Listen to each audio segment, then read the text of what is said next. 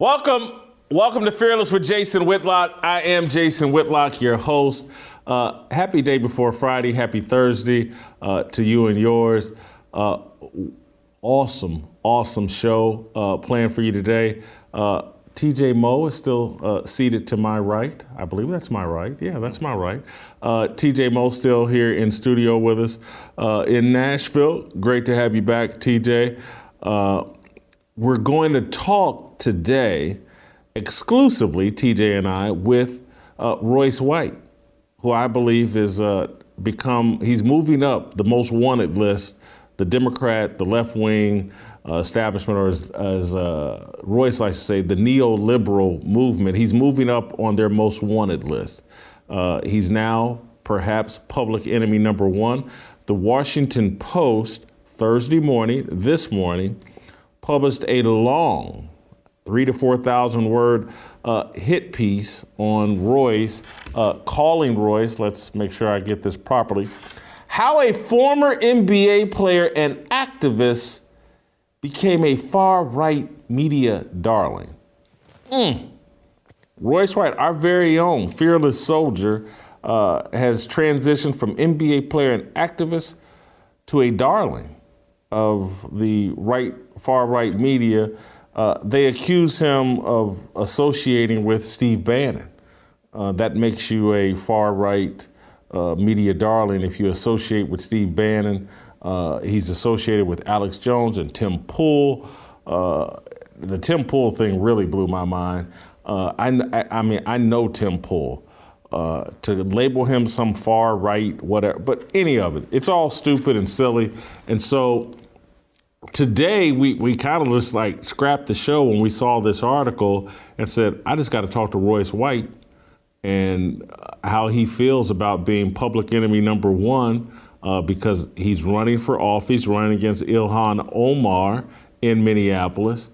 But I think beyond the threat of him unseating Ilhan Omar, which they clearly must take seriously, I think people are hearing Royce and have heard what I have said about Royce. Royce keeps saying things on this show and on other shows. And I think the last time I had Royce on, or last week at some point, I was like, dude, I think you could be president. And, and it sounded crazy when I said it, but I actually meant it and believe it. And I read this Washington Post story, and we'll bring Royce in now. I read this Washington Post story, and I was like, hey, Royce, I think they believe it. I think the left thinks like Royce White could potentially be president. We better shoot him down now. And I get why you're wearing your public enemy bulletproof vest, Royce. You're a target of the neoliberal establishment. Well, absolutely. And thanks for having me back on. It's been a kind of hectic morning, but giving me a lot of thought. And, you know, this is a wild time we're in, the law of uncertain outcomes. I wanted to read some today for the audience to start us off. Then I got a few comments and we can go where you want to go from there. This was William J. Casey, 1981, director of the CIA. He said, we'll know our disinformation program is complete when everything the American public believes is false. That was the director of the CIA. Now, for the Washington Post to call me a white supremacist, a white nationalist,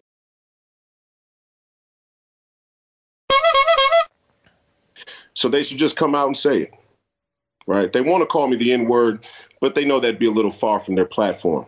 And make no mistake about it, the Washington Post is a neoliberal, Marxist, globalist institution. Go ahead. You look like you wanted to say something. I think you're accurate. I have had my dealings with the Washington Post and have had them frame me inappropriately. And I've attacked them for that in writing. And basically, more politely said exactly what you're saying. Is like, you're the racist, and I think the guy's name was Ben Strauss that's written about me and has misframed me on several occasions. But the Washington Post is a racist institution, and if you, as a black person, don't support the script that they're promoting, they will assassinate your character the way they're attempting to assassinate yours. I mean, Royce, I just want to walk through the piece because there's so many fascinating elements, all the way to ending with an alleged family member of yours allegedly attacking you. So they threw everything but the kitchen sink at you, Royce. And so I get what you're doing in terms of laying the foundation with the CIA director and calling out the Washington Post for its blatant racism. But as you said, an interesting morning for you. When you read this piece, did you know it was coming? Did they call you and ask for comment? What was your reaction in reading the piece? And then what feedback have you heard? And just, did you know this was coming? Yeah, we knew it was coming. I mean, I agreed to do the interview. I must have done 3 hours of interview with David Gardner to complete this piece. And I gave him the contact information of a few people as well, such as A.J. Barker, Jeff Quatnitz, who's partners with Ice Cube in the Big Three, and some others as well. So I was completely, I was completely open to participate in getting this story right. And I cautioned this journalist to how the editors may change his words or change my words. And I said to him at that point, if anything in this story seems defamatory or misinformation, I will ask that the complete transcript of my 3 hours of interview be released to the public. And I will not hesitate to take legal action against the Washington Post. But let me circle back if I can, Jason. Please allow me to retort. Hold for 1 second before you. I want to ask one follow-up to that. I read the story and I kept looking for quotes that I said that gave me the indication that they interviewed Royce. I read the story and felt like all the quotes came from things you said on other platforms. Well, there were very few quotes from me altogether. But to be honest, the quotes in there for me, I'm completely okay with. And the things that were said about me, for the most part, I'm okay with. There were a couple blatant errors in there.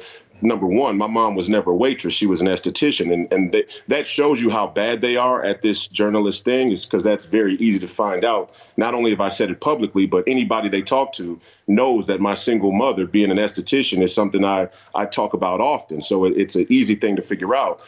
There were some other things as well, and them trying to, mental health shame me for being an advocate, because that's a part of my story as well, and saying that I was hospitalized, or my grandfather saying that I had to be hospitalized for anxiety, which isn't true. I've gone to the ER for panic attacks sometimes, which I think people should do because the symptoms mimic heart attacks. But again, let me circle back, please. I got to hold for 1 more second, because you said something fascinating to me that you're not a journalist, and so it may not trouble you as much as it troubles me as a journalist.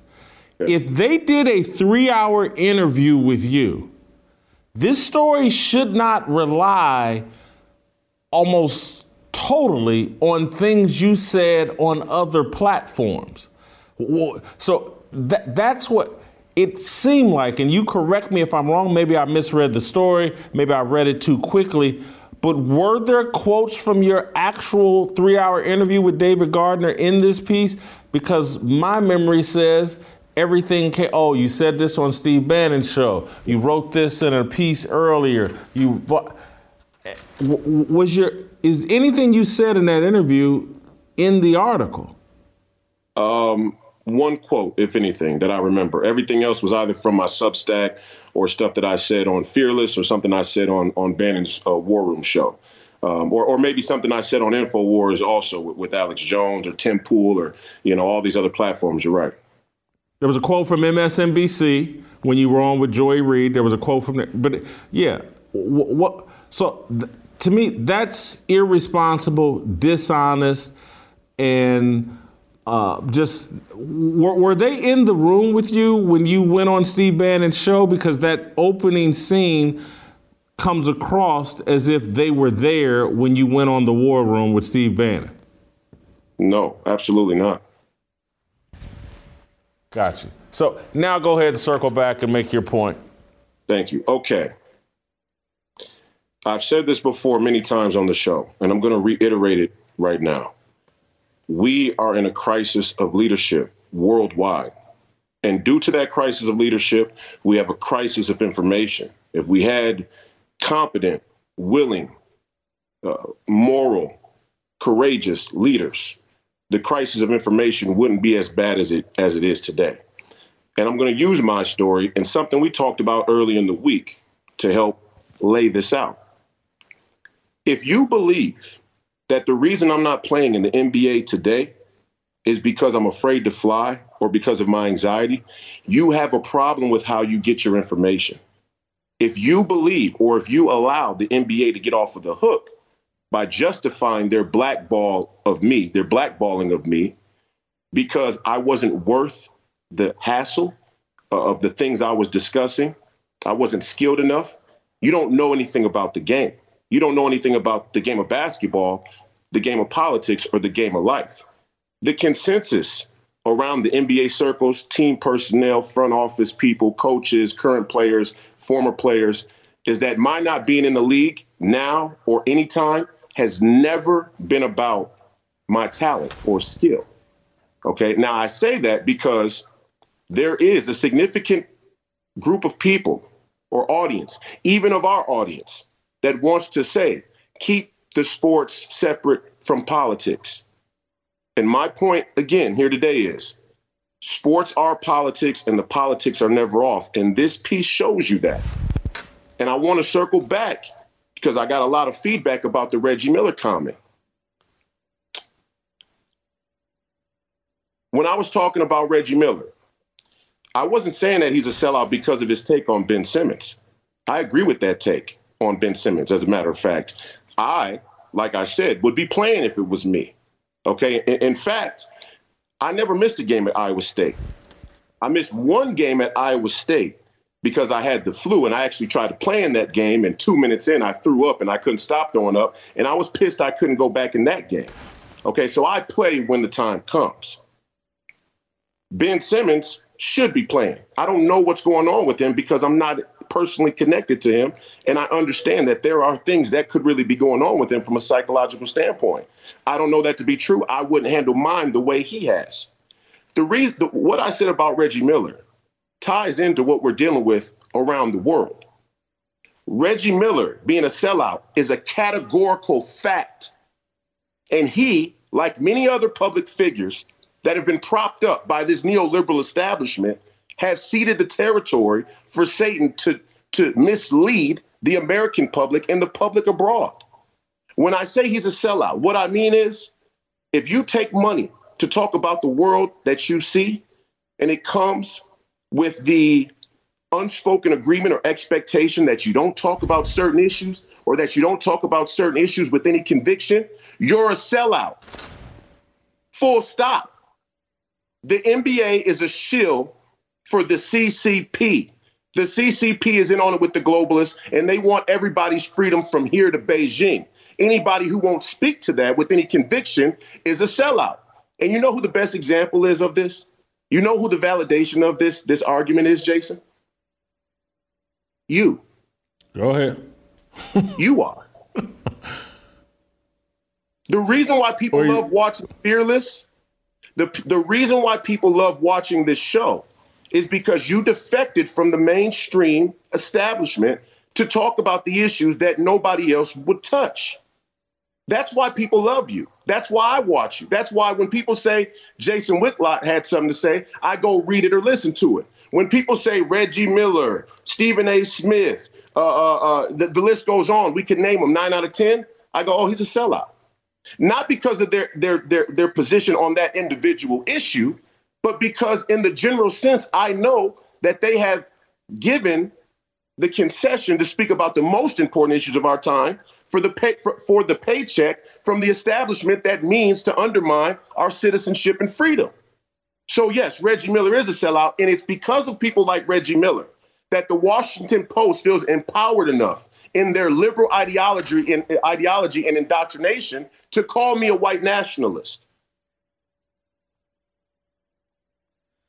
You've made an excellent point that I do want to be crystal clear.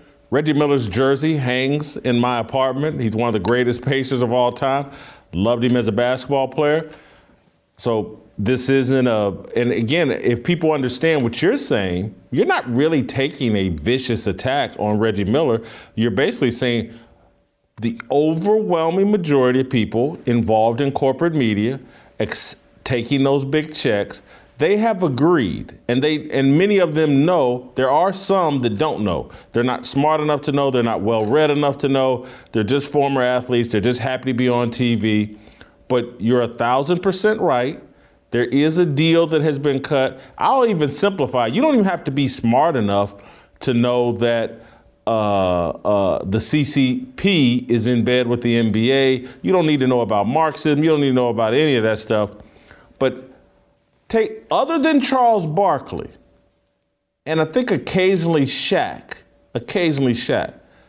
you don't have any athletes, professional athletes, willing to go on air and say, hey, we may be exaggerating a little bit about our fear of the police. You know, I've been a professional athlete for a long time. The police have provided me protection when I go out to clubs, private security, all kinds. They're not even honest about their own relationship with law enforcement. And they're not honest because, like, there's a script they have to follow, and we all have to pretend like, oh my God, if I go out, I could be treated like Ahmaud Arbery or George Floyd. When they know that's not true.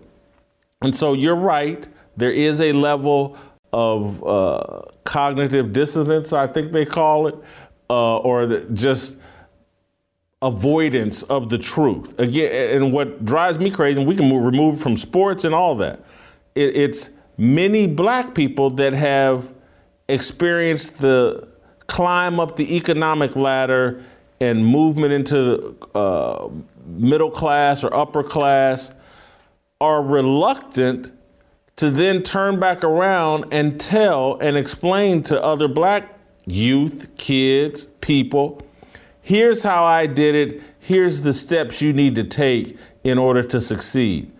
Instead, they're turning around and saying to people that you can't make it. America is so racist that you can't make it.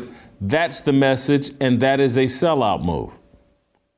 Back to you, Royce. There's a crisis of selling out.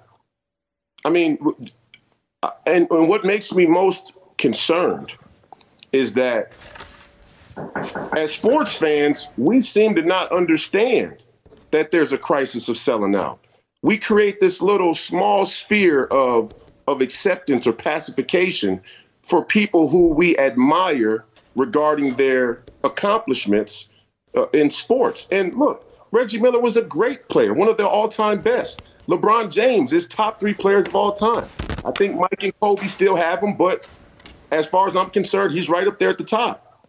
We have to be able to separate our idolization of individuals and their professional accomplishments from their morality and ethics. And if we can't do that, we are highly susceptible to what William J. Casey said about the CIA and their disinformation program.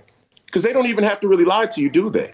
All they have to do is give you somebody who can be successful enough to get your adulation and have them peddle or steer clear of all the issues that they need to talk about. And it becomes that simple. So.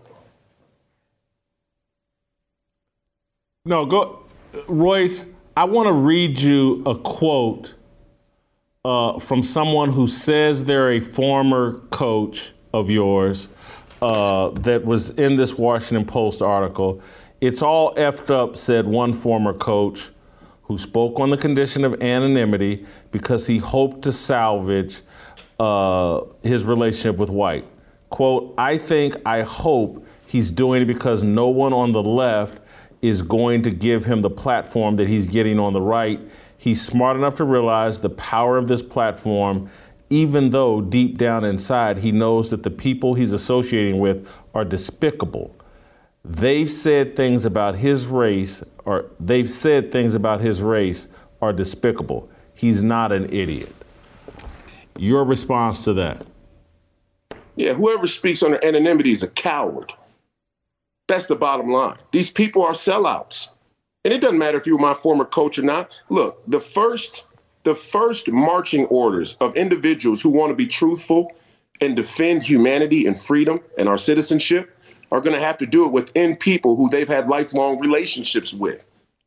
And so whoever this coach, now, it may be that this coach didn't even say that, because we know that journalists do things like that, right? And they may be misrepresenting this person's words. I don't know who this person is. They know they couldn't say nothing like that to me, obviously, which is why they spoke under anonymity. And that says something about what they feel about my level of conviction around the things that I'm saying. So he's actually giving me a compliment while he's trying to throw me a diss. And I like that. Here's what I'll say to go back to this article in the broadest sense. The biggest thing I had a problem with is that they said I led protests about police brutality. And that's why I wore the vest here today, because it's the same vest I'm wearing in the picture. And in the picture, we're outside the Federal Reserve. They know that the protest I led was about corporatocracy, which they are in on 150%. And they still want to try and make it seem like police brutality was the central focus of the protests I led. Why?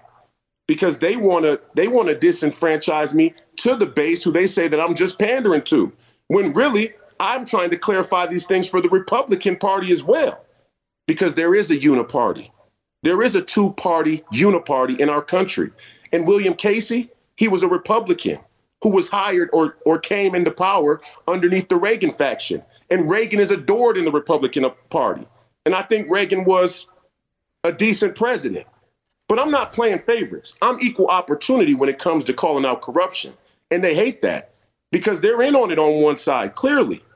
My protest, the protests we led in Minneapolis were a response to the proliferation of what was Antifa and maybe intelligence community-driven anarchy. And I did it in the belly of the beast, and I brought the ministry of truth, and I talked about the corporatocracy, and I talked about the hypocrisy. But even on the Republican side, let me talk about the Republican side for a minute here, because a lot of them want to say, and you've seen it, I know you've seen it, all of us have seen it in the comments, yeah, we liked Royce and what he had to say, but he supported Black Lives Matter and he led those George Floyd protests. That's why they put a picture of me writing George Floyd on the side of my head at the Big Three. They want to disconnect me from the growing nationalist populist movement by saying that I'm a BLM, I'm a BLM supporter. I never supported BLM. I did what many Republicans have forgotten to do, have lost a sense of: ministry. The liberal movement, the neoliberal movement, has pushed conservatives out of the metropolitan areas, and the conservatives believed that if they ran to the suburbs, liberalism wouldn't follow them. And the reason why we've lost this country is because Republicans have not made it a priority to go back into the inner cities and clean up the narrative that they are not racist. Some of that may be because there is some racism left in the Republican Party. Some of it may be because they just are afraid of the liberal movement or being called racist. All of those things are a possibility. I'm not afraid of them. I'm not afraid to go into the heart of the north side of Minneapolis where crime is the worst and say, you've been lied to.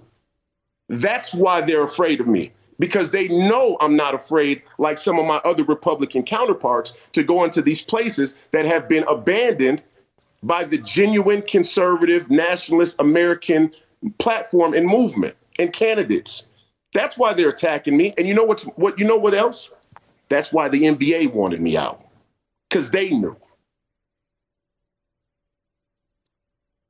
Clarify the NBA. Why would they fear? They fear you as a symbol that may lead the players the direction they're uncomfortable with?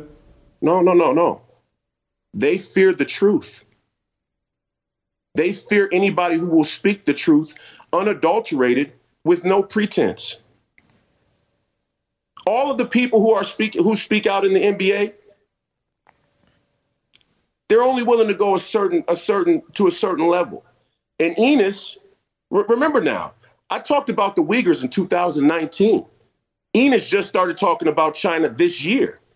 They were afraid that a young player like me, who was not going to be bought and paid off, was going to have an infectious quality on other athletes who had the potential to rise up with their platform and be genuine leaders against their globalist establishment movement.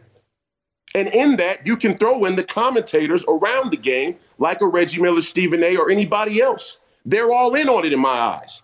And I'm calling all of them to action. Stand up. Tell the truth.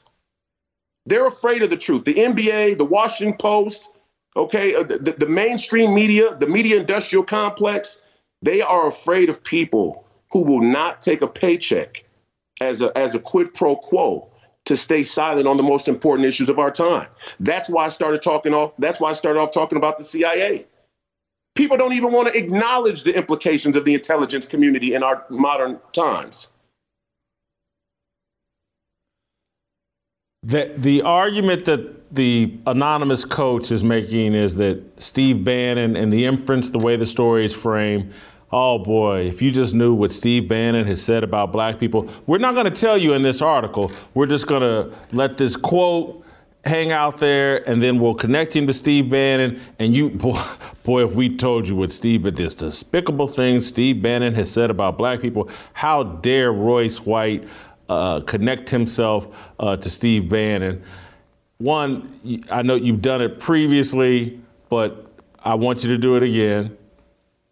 Explain your relationship with Steve Bannon, why you like, I've had him on this show. I like him, but I don't know Steve Bannon, his whole body of work.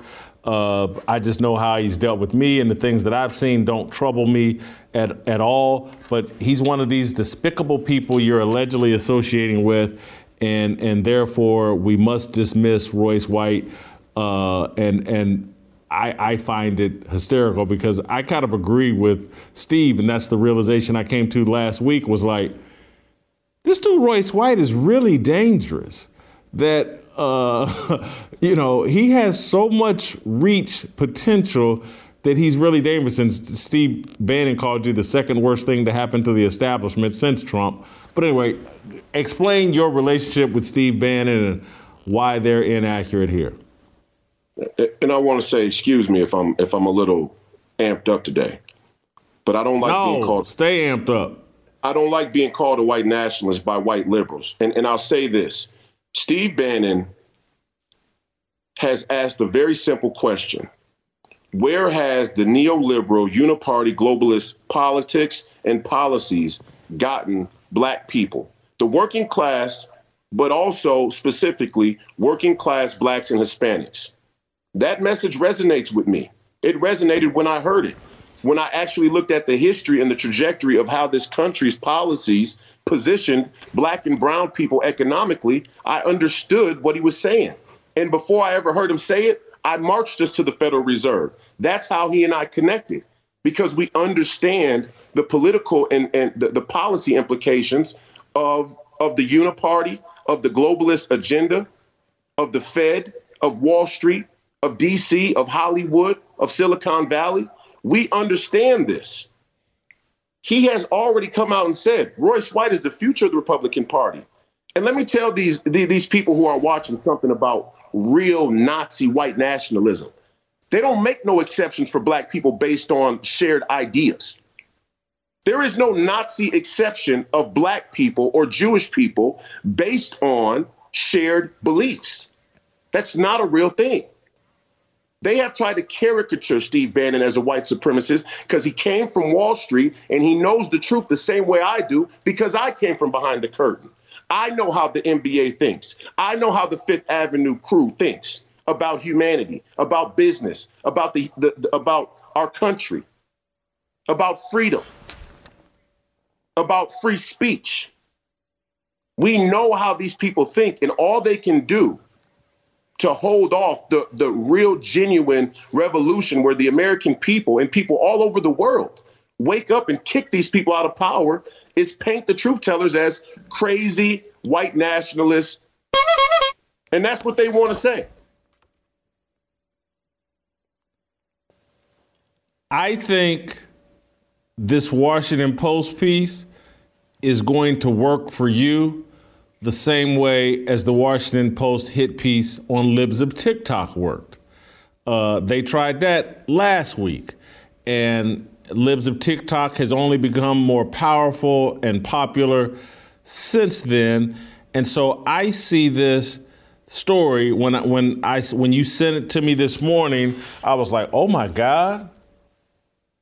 They think this dude could pose a problem for Ilhan Omar, and perhaps even in this race you're running right now, but they see him as an even bigger threat down the road. I think this piece acknowledges that you're a threat to the establishment, Ilhan Omar, the Democratic narrative, the whole 9 yards. I think this story is really a hat tip to you. No, it absolutely is. I'm not upset with the implications of the piece personally, right? I mean, besides them saying I'm a white nationalist, I thought the piece was great, to be honest. Again, like the Guardian piece that they did a month back, as far as hit pieces go, this is fantastic, okay? They sang my praises and tried to, assassinate my character all at once. That never works. Because when you look through my body of work, the things I've said and the things I've stood for speak for themselves. They all speak for themselves. Nothing I'm doing is a grift or an attempt to try and manipulate an audience to make money. If I wanted to just make money, I would have kept my mouth shut and still been in the NBA today, where they've inflated the salary price, the salaries, okay? What I am upset about and what does frustrate me is that I know people in the community I came from read these headlines and they take them to heart. They are easily convinced by the power and momentum and influence of mainstream media. And the people who spoke under anonymity in this article prove that. They have no clue who Steve Bannon is. They've never actually listened to him talk. They get their politics with French fries. And as I said before, if we're going to get our politics with French fries in this country, which is our choice, it's not mine, it's our choice as a nation. If we're going to do that, the premium on leadership grows exponentially. That's why I'm running. And that's why they're afraid. Because most of our leaders, our political leaders on both sides of the aisle, they're all in on it. Let me show you how they're in on it, Jason. Let's go with the Republicans, since I'm this far-right darling and I'm just trying to run a grift. Let me show you how this Republican fundraising thing goes. They have these third-party middlemen fundraisers who have access to these lists of Republican donors across the country. And they come to you and say, we'll do a deal, risk-free, where we connect you via mail or email to these Republican donors. Risk-free. The deal is the split is 85-15. 85-15 in the direction of the third-party fundraiser. This is common practice. So for years, for generations, the way fundraising has gone in the Republican Party, and I would assume similar in the Democrat Party, is that there are third-party people on the periphery of campaigns taking 85 cents on the dollar from the Americans who want to give money to impact campaigns. That's a double cross and a triple cross from the establishment to milk the pennies and shekels off of what already is an industry that has billions and trillions of dollars of economic implication. These are the things that they're afraid that I'll talk about. I'm not in the NBA today because they're afraid of what I'll say. They're afraid that I'll get up on the podium and say the CCP has control of this league. And they do. So we have to ask ourselves as citizens, Do we really value our citizenship? Do we really value America? Do we value our lives? Because we are completely indoctrinated and dead set on a zealot-like capitulation and participation as viewers with institutions, sports institutions, who have sold us out. And when the one young man like me speaks up, everybody gets off, everybody gets their catharsis by saying, Royce, you just weren't good enough to play. That's why they wanted you out. You just weren't good enough. Who would believe that? Somebody who needs the establishment to give them the validation to continue to follow. We're in a dogfight now for the truth. You, me, the rest of the Fearless Army, the Fearless audience, every single man, woman, and child from here to Beijing is in a dogfight for the future. Royce, I got to take care of a little business. Sit tight. I want to talk a little bit about preborn. When we come back, I'm going to let TJ Moe into the conversation and ask Royce a couple of questions. TJ was fascinated by the article. He's been sitting here with me listening to Royce. But first, let me tell you about the Ministry of Preborn and Blaze Media are partnering to help rescue 50,000 babies from abortion in 2022.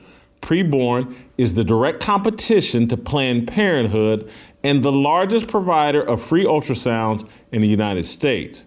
When you let a woman see her baby on ultrasound and hear the heartbeat, she is 80% more likely to choose life for her baby. And when the mother chooses life, Preborn doesn't stop there. Preborn provides maternity and baby clothes, diapers, car seats, counseling, and much more free of charge. Free of charge. They just don't talk the woman into having a baby. They then provide the help she needs to properly develop. They help walk her through the process, build that bond with the child, provide the support, the confidence, everything a mother needs to support that baby. That's why Preborn is so important. Preborn has a passion to save unborn babies from abortion and see women come to Christ. Over the past 15 years, Preborn centers have saved 188,000 babies. Will you help rescue babies' lives? To donate, dial pound 250 and say keyword baby. That's pound 250, keyword baby, or go to preborn.com/fearless. I keep telling you guys, if you want to be a fearless soldier and you're sitting around thinking, how can I do it? How can I do it? I keep telling you, these sponsors of ours, and they're out doing God's work. We got to support them. Nothing better you could do as a fearless soldier, nothing better you could do as someone that wants to support American values and a Christian worldview than support Preborn. Preborn.com/fearless or pound 250, keyword baby. Let's get to work, Fearless Army. All right, let's circle back. We're not slowing down. We're not stopping. Let's circle back to Royce White.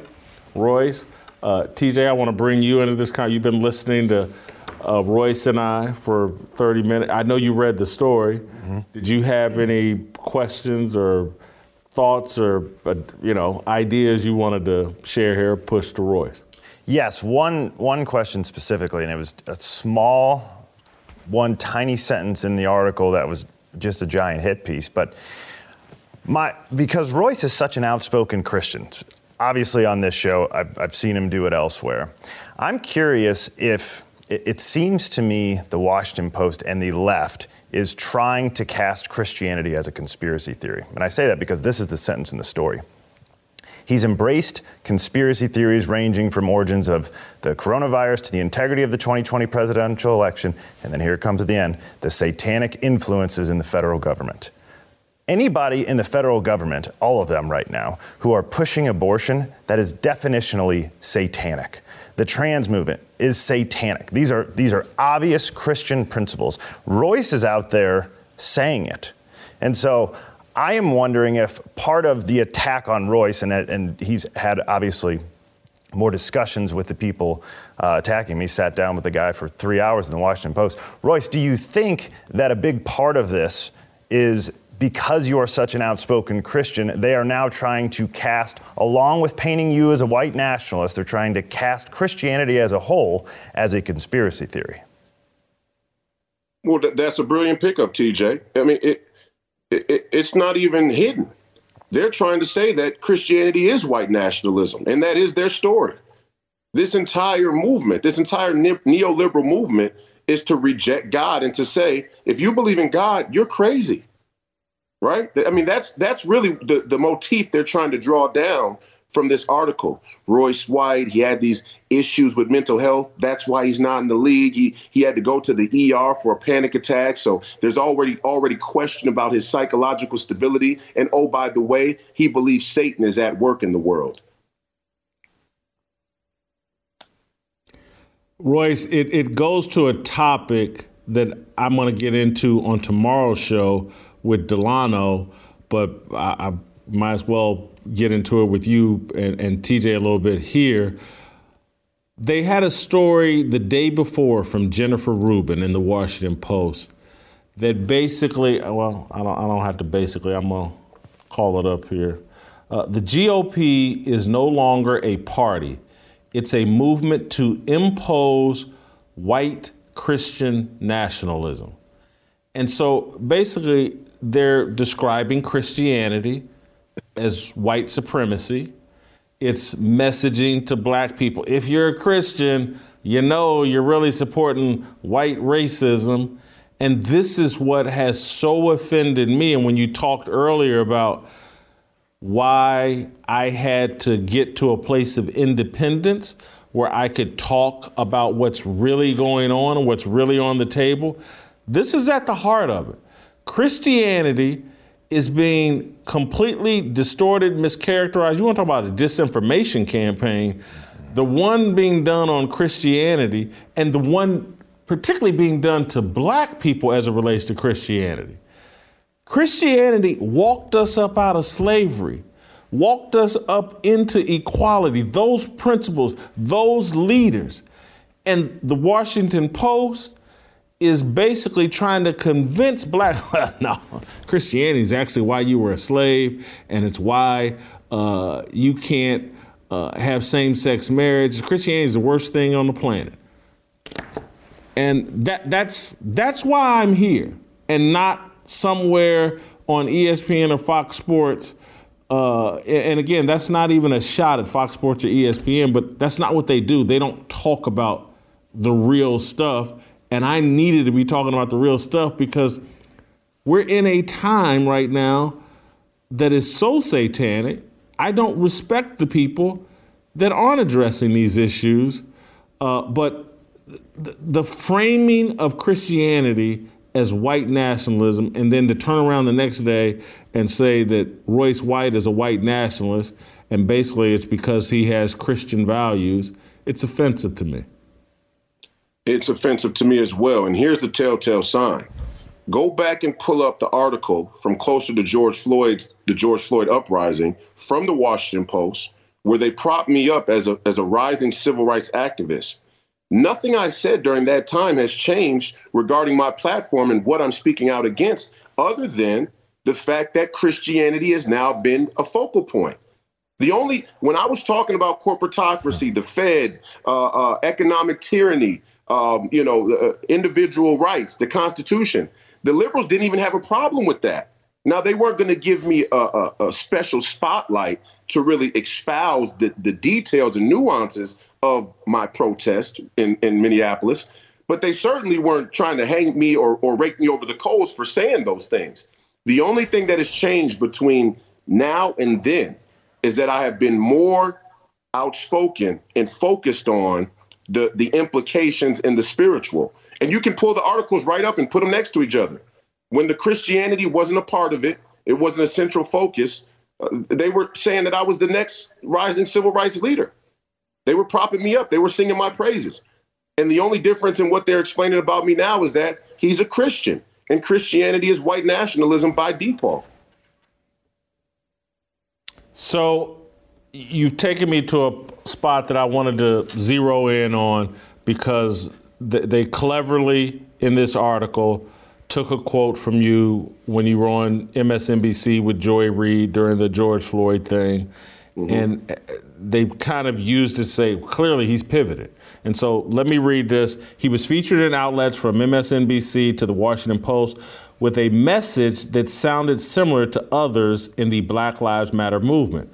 Quote from Royce White, "We're talking about pushing the police all the way outside of the circle of trust and having them reestablish their entry into the circle of trust through their actions and through proving that they can be trusted in that circle," he told MSNBC host Joy Reid. Basically their argument was like, Royce White wanted to defund the police, and now he's talking to Steve Bannon. No, I actually never wanted to defund the police. I said we need to refund and overhaul police resources, particularly because police are by and large undertrained, and the trauma they face out there on the job leaves them in a very, very vulnerable position when they come back to the job day in and day out. Nobody could deny that.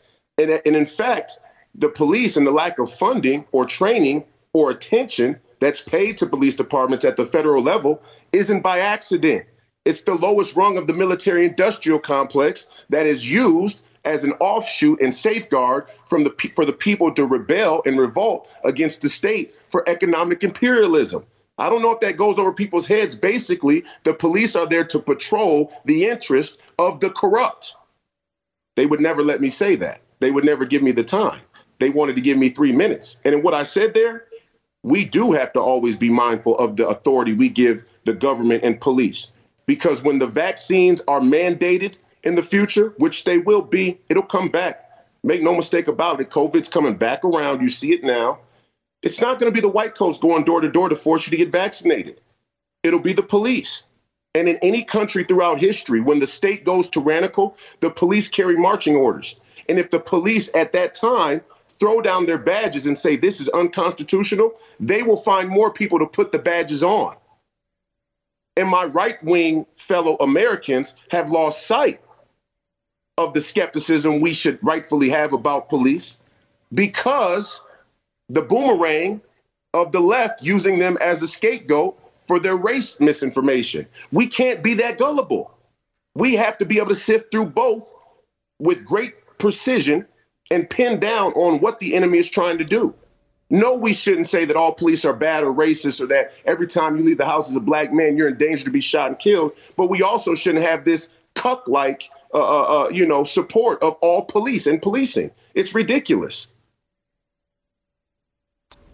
So 45, 46 minutes in, I go back to where I started at the beginning.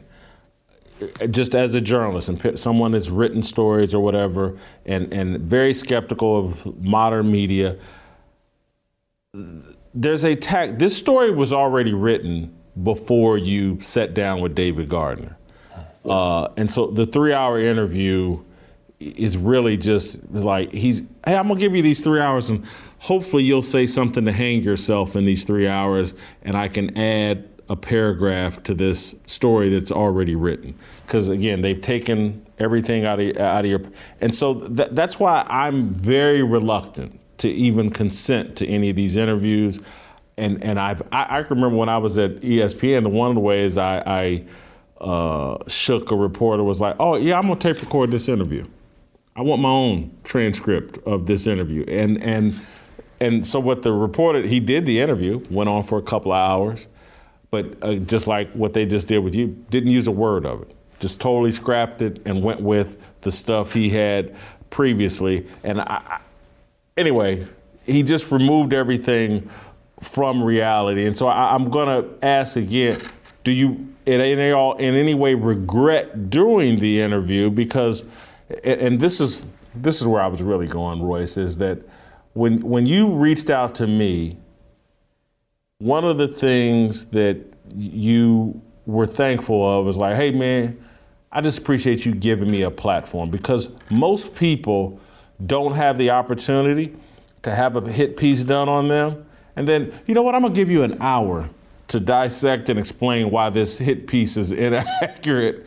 And so I love you being here. I love you being smart enough to realize, hey, let me reach out to Whitlock connect with him, so I have a platform to respond to a lot of this garbage.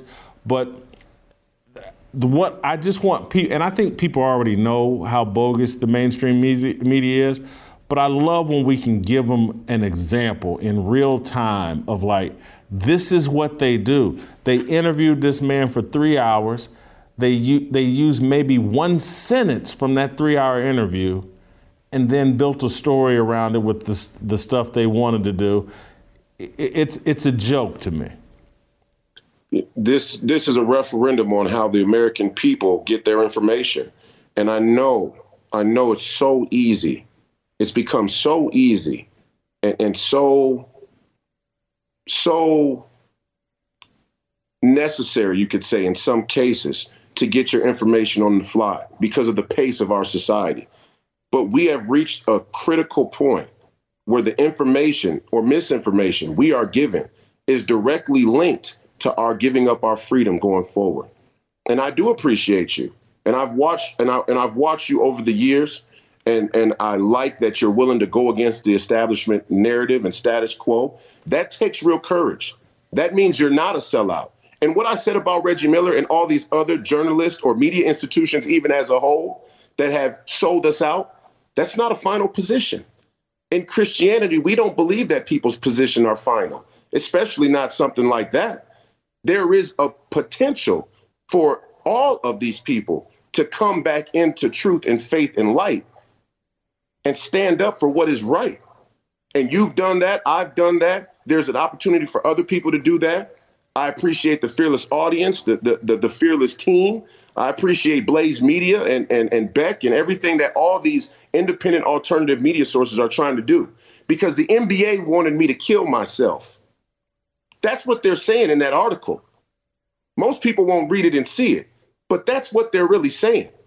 They're tying the final knot for the NBA to say, we're going to try and disconnect you. We're going to make you feel skeptical of all the people closest to you, your family members, your coaches, other people who are around you, who are going to speak under anonymity. Now you don't know who to trust. We're going to further isolate you. We isolated you from the NBA players and the basketball community and all of the people in the Black community that are tied to the growth and development of a young basketball player or athlete in our country. We're already going to isolate you from them. Now we want to dig the knife in a little deeper and isolate you from these new political ambitions and the people supporting you around that. Could be Jason Whitlock, could be TJ Moe, could be your high school coach, could be your mom, could be your wife. You don't know. What the NBA was saying was, you're right, young man. You're right about truth. You're right about media. You're right about the corporatocracy. You're right about globalism. You're right about Satan. But you don't have enough power to do anything about it. And instead of us actually confronting the lies and doing what's right, we'd rather you kill yourself. They want every American, God-loving, freedom-allegiant person in this country and around the world to kill themselves. You know why? Because they're nihilists. There's nothing better for Satan than to get a person to kill themselves. In World War II, the height of carnage was people killing each other. After that, they pivoted. I don't pivot. I never pivot, especially not for no neoliberal establishment, no white liberal woman. We don't pivot. Strong Black men, we don't pivot. They pivoted. When World War II hit, they were satisfied.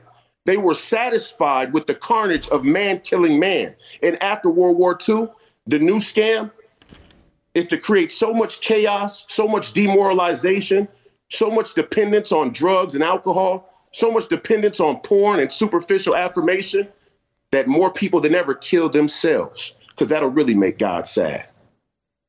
I don't think he's exaggerating at all about, because again, when he says that, people, man, this dude's off on a conspiracy theory. But I'm sitting here as a journalist, having read this story, and then the ending kick to the balls that they have here at the end. Their intent is to harm Royce White, not just his public image, but they want to harm Royce White. Eliminate any threat, right? That was a brilliant point. One I had not thought of, particularly in his situation with somebody who's dealt with a lot of anxiety. That's exactly what they're trying to do. And we have moved from a position where you actually go kill people. And as he's talked about, allow people to go kill themselves, whether that's with disinformation, whether that's with getting everybody to think they're crazy and abandoning them. There's one sentence in here, another one that bothered me. There were several. It says, in these far-right figures, White seemed to find what he was looking for all those years when he entered the NBA, acceptance and an audience. In turn, he helps to diversify and mainstream a movement often associated with white nationalism. First of all, I thought diversity was a good thing. Turns out now it's a bad thing. So that's good. The second thing is even his own family member that was willing to contribute to a hit piece on Royce came out and said, I know he's really smart.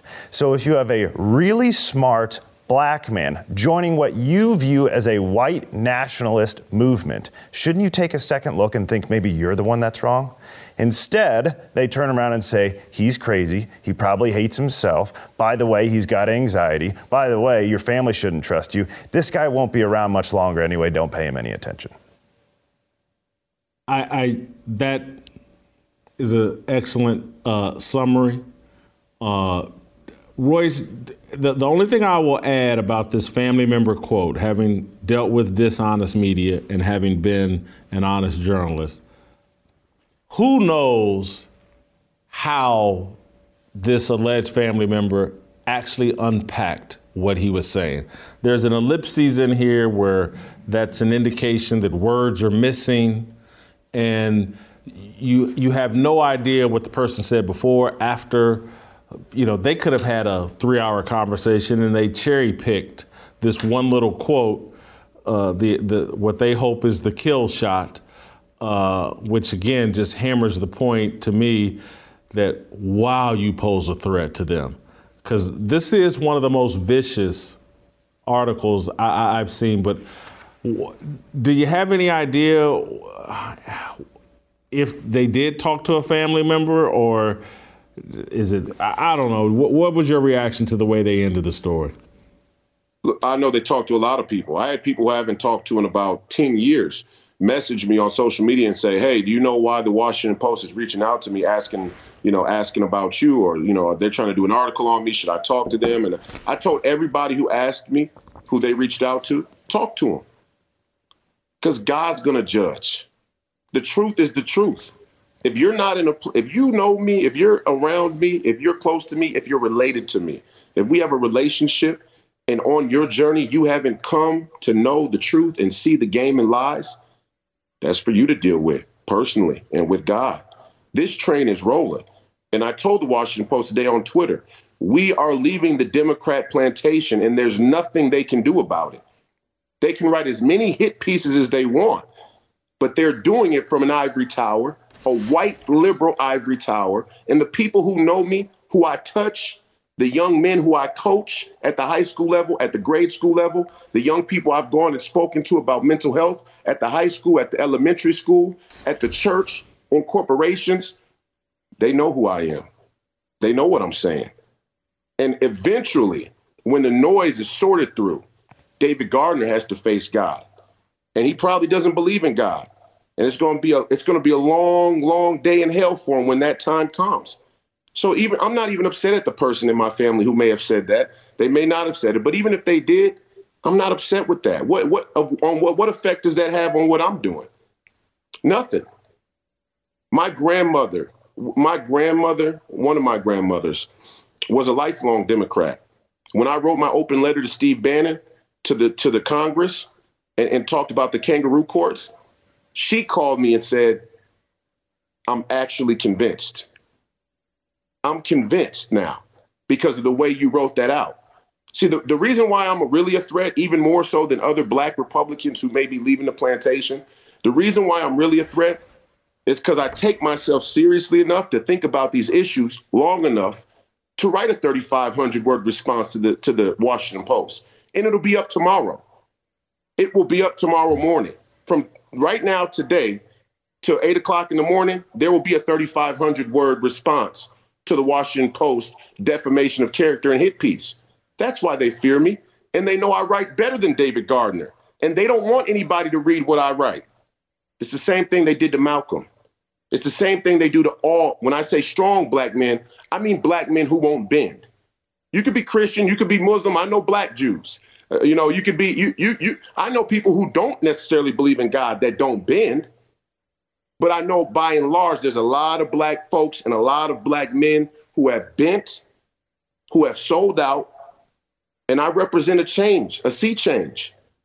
There's nothing they could offer me that would get me to sell out. The American people, humanity, freedom.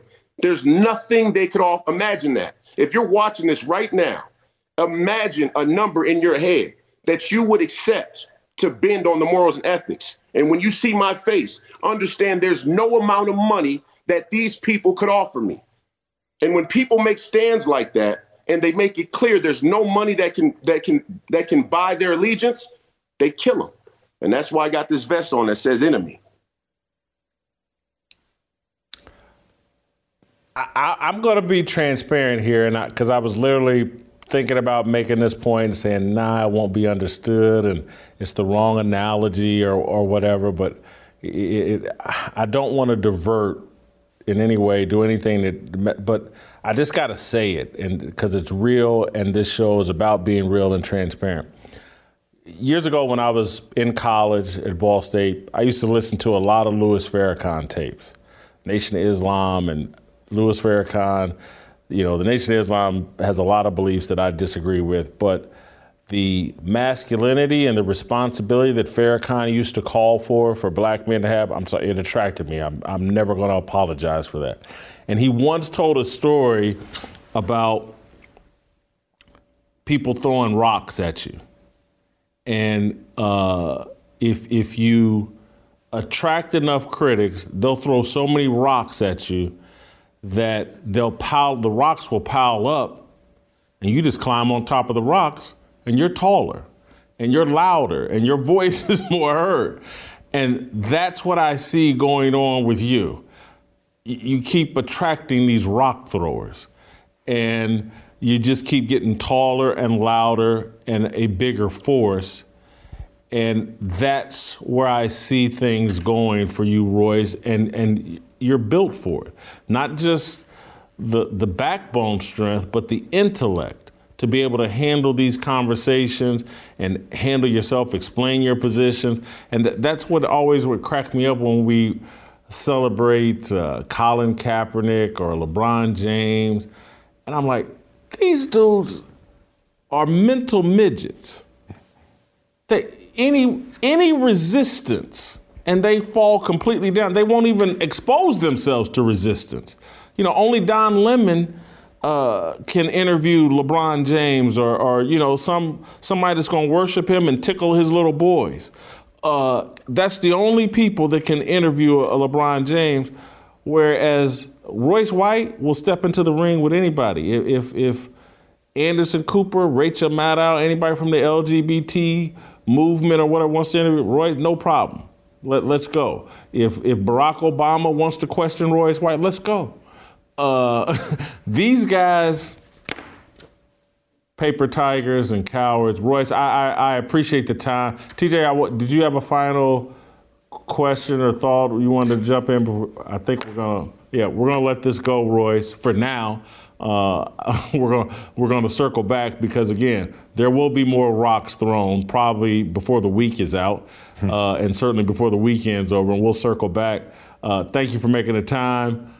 Great job. I think I hear Tamara playing. That means we'll see you tomorrow.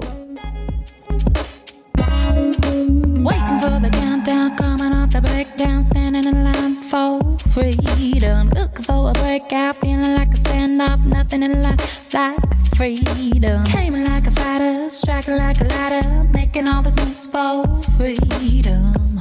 I want freedom. No negotiation, my sister, no relation. We all just wanna have freedom. Sitting on the corner, never been alone. I'm breaking my back for freedom. Blessed, we are living, get back. We are receiving, all deceiving. We all wanna be free. We want freedom.